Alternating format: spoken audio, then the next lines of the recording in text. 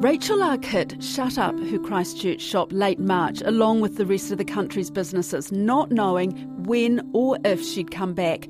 The pandemic wiped out her massage therapy business. 100%. There is no income. We're entirely dependent on clients walking in the door.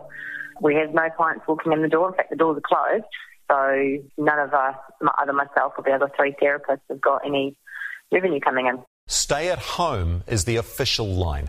Schools will close, as will all non-essential businesses, including bars and restaurants. Without the measures I have just announced, up to tens of thousands of New Zealanders could die from COVID-19. People like supermarket workers, pharmacists and food suppliers can go to work, but for everyone else, stay home. This is a business that can't treat clients stuck at home. It can't be moved online. It is close contact, literally hands-on. Not a great business model in a global health crisis. Managing to keep my head above water, but that's not going to last long. I've still got expenses that need to be paid for. Operators say they've been looking at a good summer, but now thousands of businesses will be battling for survival. I still have a mortgage and insurance and rates on that property, as well as all the other general maintenance costs that I'm obviously not having to pay for at the moment, but they'll still be there when we come out of lockdown, and I won't be earning any income. I'm Sharon Brett-Kelly, and I've been checking in with Rachel Arquette over the last 3 months. Today on The Detail, Rachel's own story of a business in recovery in an economy in meltdown. Weird. It actually feels empty because, there's nobody here. Normally we'd be quite busy this time of the day. So I don't kind of freak out or get emotional about stuff, but I actually feel quite anxious. It's Thursday, May the 14th, the day the country moves into level 2. And you can hear the unease in Rachel's voice. I'm normally very controlled and level-headed about things, but it's kind of, just a new... I know, again, people keep saying the new normal, but it's just this sort of sense of, I hope everything's going to be okay. I have 3 other therapists that work here, and the burden I carry is more about my responsibility to them. They contract to me, so they don't have the same security. My name is Marama Markman, and I am a massage therapist at Bodyworks. And you're a contractor to Rachel? Yes, that's right. Okay, so how worried were you at the end of March when the whole country went into lockdown and you had to shut the business? I think it was like mixed feelings. I was definitely concerned, mainly not really for myself. I think if it had been because we were sole traders, Rachel really looked after us, so I wasn't really concerned financially. In some ways, I treat them as like employees in terms of wanting to look after them and make sure that they're okay. Uncertainty for everyone. I mean, you can't really guess what's coming around the corner, really. Definitely in the early stages, I was touch and go, is this actually even going to be viable? Obviously, legally, there's certain things I can't do, but the concern I have is more around their welfare than the business as such. Because if the business isn't thriving, then they can't. So now it's early May and we're coming out of level 3. Rachel's got delayed mortgage payments, other bills piling up, no bookings, and a small team of workers depending on her. The government wage subsidy has been her only income for 7 weeks. But while other businesses rush to reopen, some at 1 minute past midnight, Rachel feels it's just too risky to fling open her doors immediately. I mean, I've spent the last couple of days writing a 7-page health and hygiene protocols just to make sure that we're keeping ourselves and our clients safe, and that includes minimising contact with surfaces and people. So I've cleared out the waiting area so people won't actually be able to wait. We'll be asking people to wait in their cars before they come in for their appointment. I've cut the roster down so there's only 2 people working at any time, and staggering appointments, so we won't be having multiple people coming and going at the same time. Yeah. It's going to be weird for a while. I'm sure somebody's going to be a bit upset with being told, I'm sorry, you've arrived too early for your appointment, go back and wait in your car. Yeah. Just little things like that. Why didn't you open today? I just wanted to make sure that I had things in place. You know, the announcement was made. It still took me just a little while to get my head around, you know, what we needed to do. I was still waiting for, you know, clarification from the massage therapy governing body as to, you know, what we should and shouldn't be doing. I don't know. We've been closed for weeks. I just didn't feel there was a rush. You know, it's only going to be a few days. We'll be reopening on Monday. So she's got 2 days before she opens. I'm not confident it's going to fill up really quickly, to be honest. I think there'll be people that are a little bit hesitant. I know that there's been clients contacting me, you know, on Facebook and things saying, yeah, please, I want to come in. I've got clients that I won't be able to see straight away because of underlying health conditions. Some elderly clients that would be more vulnerable. So, yeah, it's just going to be let's see what the next couple of weeks brings, and fingers crossed that, you know, things do return to, I wouldn't say to the normal that we had before all this happened, but certainly a little bit closer. Would you say your business is still in jeopardy at this stage? Yeah, I mean, there's no certainties about anything. I mean, I hope everything works out, just as I did, you know, when I did speak to you a few weeks ago. You know, I was hoping that everything would be okay, but there was still uncertainty. I'm more hopeful now, a little bit more confident, but I don't honestly know how many of my clients have been really badly financially affected. You know, there will be people where receiving a massage may become just too much of a luxury. Again, fingers crossed that, you know, not too many of my clients are too badly affected financially. Not too many of them are really risk averse and just not leaving their house. I don't know. How many bookings have you got for Monday? Oh, as of today, now, I've got 0. I've still got to contact all of them. Well, by the end of today, I will have contacted most of them and, you know, rebooked for the next couple of weeks anyway. Rachel spends the weekend calling her regular clients, and it's not all good news. I did have a couple that were a little hesitant, and I just didn't want to put any pressure on. If like people were still feeling a little iffy, then, you know, that's completely their situation, and I wasn't trying to push them. But for the most part, people are like, oh, thank God, I've, you know, really missed you. Oh, so that's nice. Yeah. And the ones who are hesitant, what are they actually saying?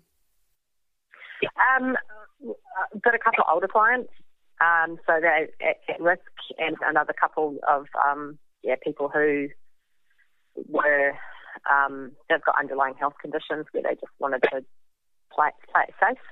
And unfortunately, I did have one client who I was seeing on a regular basis who has just been diagnosed with cancer. So she's going to be starting treatment soon. So that was a bit of a shock. So that means I'm not sure when I'll be able to see her face-to-face again, because I do oncology massage normally under normal circumstances, so I do work with people who are immune compromised, but under these circumstances, no, I would be keeping away. So I've actually promised to have a Zoom catch-up with her and talk through some things to see how I can help her out remotely. I realised that there was all these cafes and restaurants and bars and little businesses that were going to have to close. So we thought, OK, maybe we could help them in some particular way. It's SOS Cafe, a website where you can buy a voucher to cash in for coffee and grub when the lockdown lifts. I signed up quite early on. I was one of the first non-cafes to sign up, kind of as a guinea pig as well. And then I happened to be chatting to David Downs, who set up the platform, to say, hey, look, if you need any help doing some data entry or something. And he's like, yes, please. Yes, please. We were drowning at that point. So we asked Rachel to help us out with setting up other vendors, because she obviously had empathy for what they were going through. So I was really lucky in a sense that I had something meaningful to do over the last few weeks, and that was to be one of the team behind the scenes. We gave her a fancy title because we couldn't pay anyone, so we called her like the worldwide head of customer service. I ended up looking after 7 other volunteers every day, putting up new listings and answering queries from vendors all over the country. And probably would have been doing, 5 or 6 hours a day for a couple of weeks there. It was a lot of work. I got to read some of the really cool feedback that we got from some of the businesses. This SOS actually did save them. There was a cafe whose freezer broke down and they had to throw out thousands of dollars worth of food products. And she would have lost all her stock without the voucher money coming through to help her buy a new fridge. Like my business, for example, the money that was raised through people buying vouchers through SOS, I actually then shared that with the other therapists who worked with me. So it meant that they had a little bit of extra money coming in.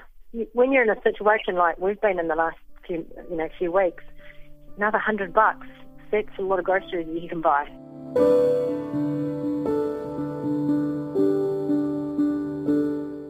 It's Monday, May the 18th, and Rachel opens her clinic. After 8 weeks, she's back in close contact with clients. And with a highly contagious, deadly virus lurking, things are different. I spent quite a bit of time today sitting at, the head of the massage table working on someone's neck when they were face up.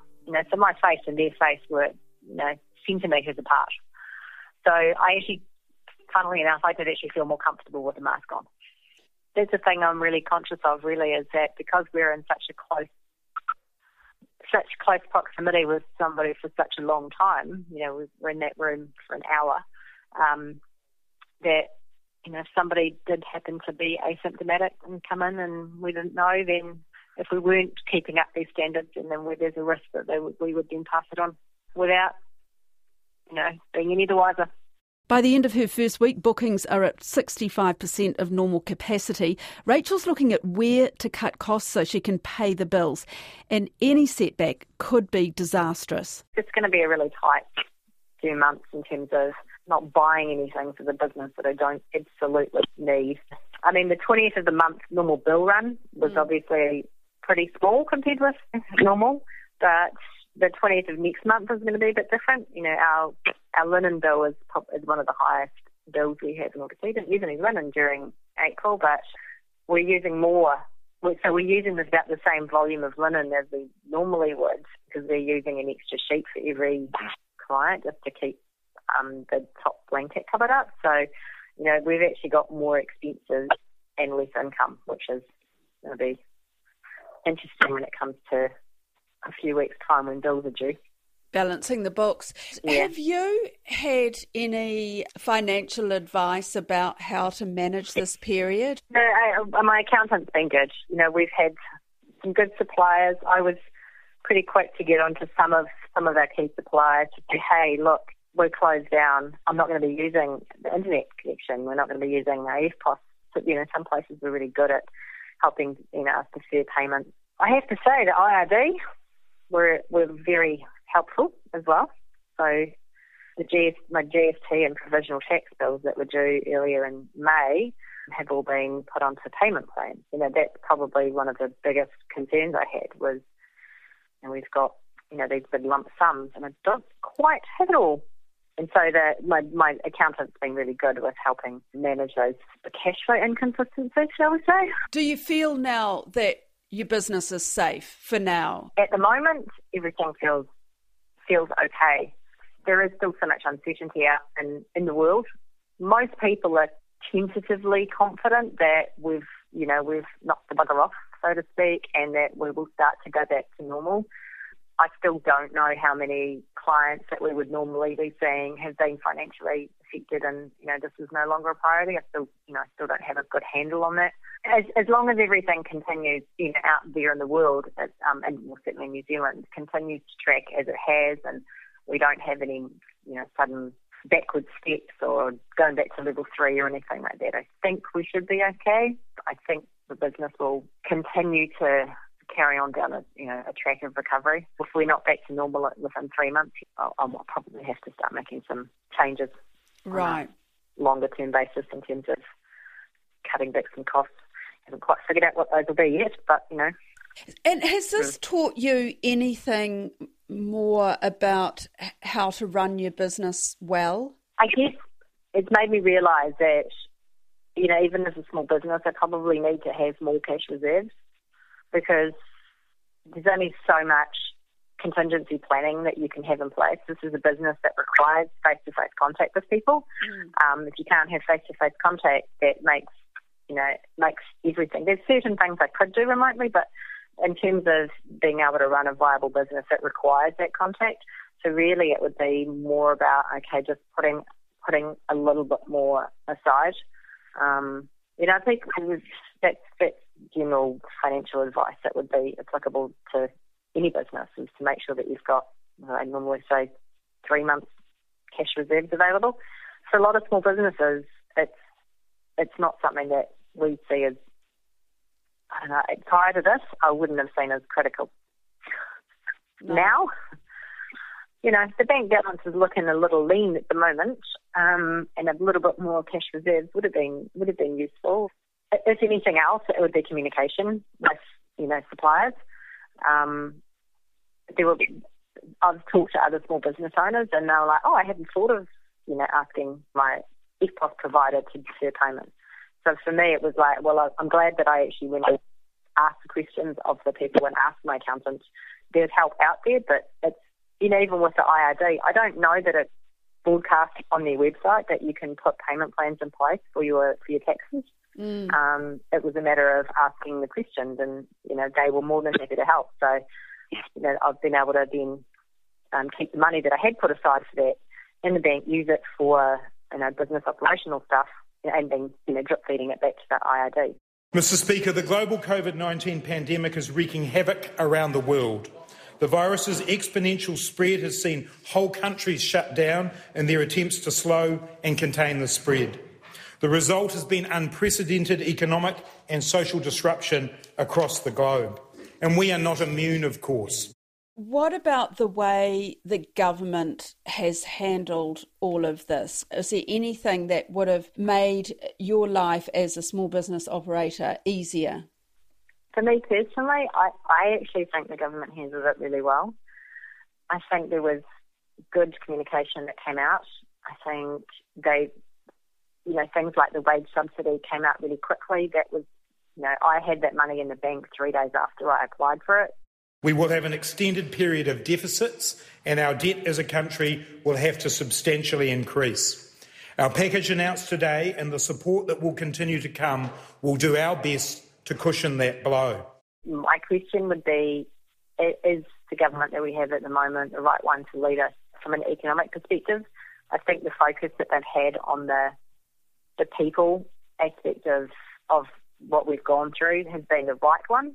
If we had a catastrophic death rate, then it didn't really matter what our economics was like. It would have been the loss of people that would have made more difference. That's been handled, I think, personally, pretty well. I guess it's going to be a question of whether the right things are put in place from now on. With the advice that we are receiving that the shock will be larger than that seen during the global financial crisis. This will affect every part of our economy now and for some time to come. We are going to see many New Zealanders lose their jobs, and some businesses will fail. Well, we're at level 1 and Rachel Arkit's clinic hasn't failed. Business has picked up, but she's getting the 40% subsidy just to keep her business going. And she's learnt a hard lesson about the need to keep cash reserves for an emergency. And there's something else that most businesses don't need to take into consideration. All is not well with some of her clients. What I've found is that there is actually an underlying anxiety in a lot of people. And it's not something where it would be clinically diagnosed as anxiety, but certainly there is that level of uncertainty for people where things aren't back to normal yet. They don't know what the economy is doing, and it's actually having a physical impact on them. So people are tending to be coming in more for stress and anxiety-related tension than, sporting injuries and things like that. And do they freely talk about that, the anxiety? Oh, well, I ask questions. So, when you're in the privacy of a massage clinic and you're lying on the table with, not many clothes on, and someone is being nice to you, most people will actually open up.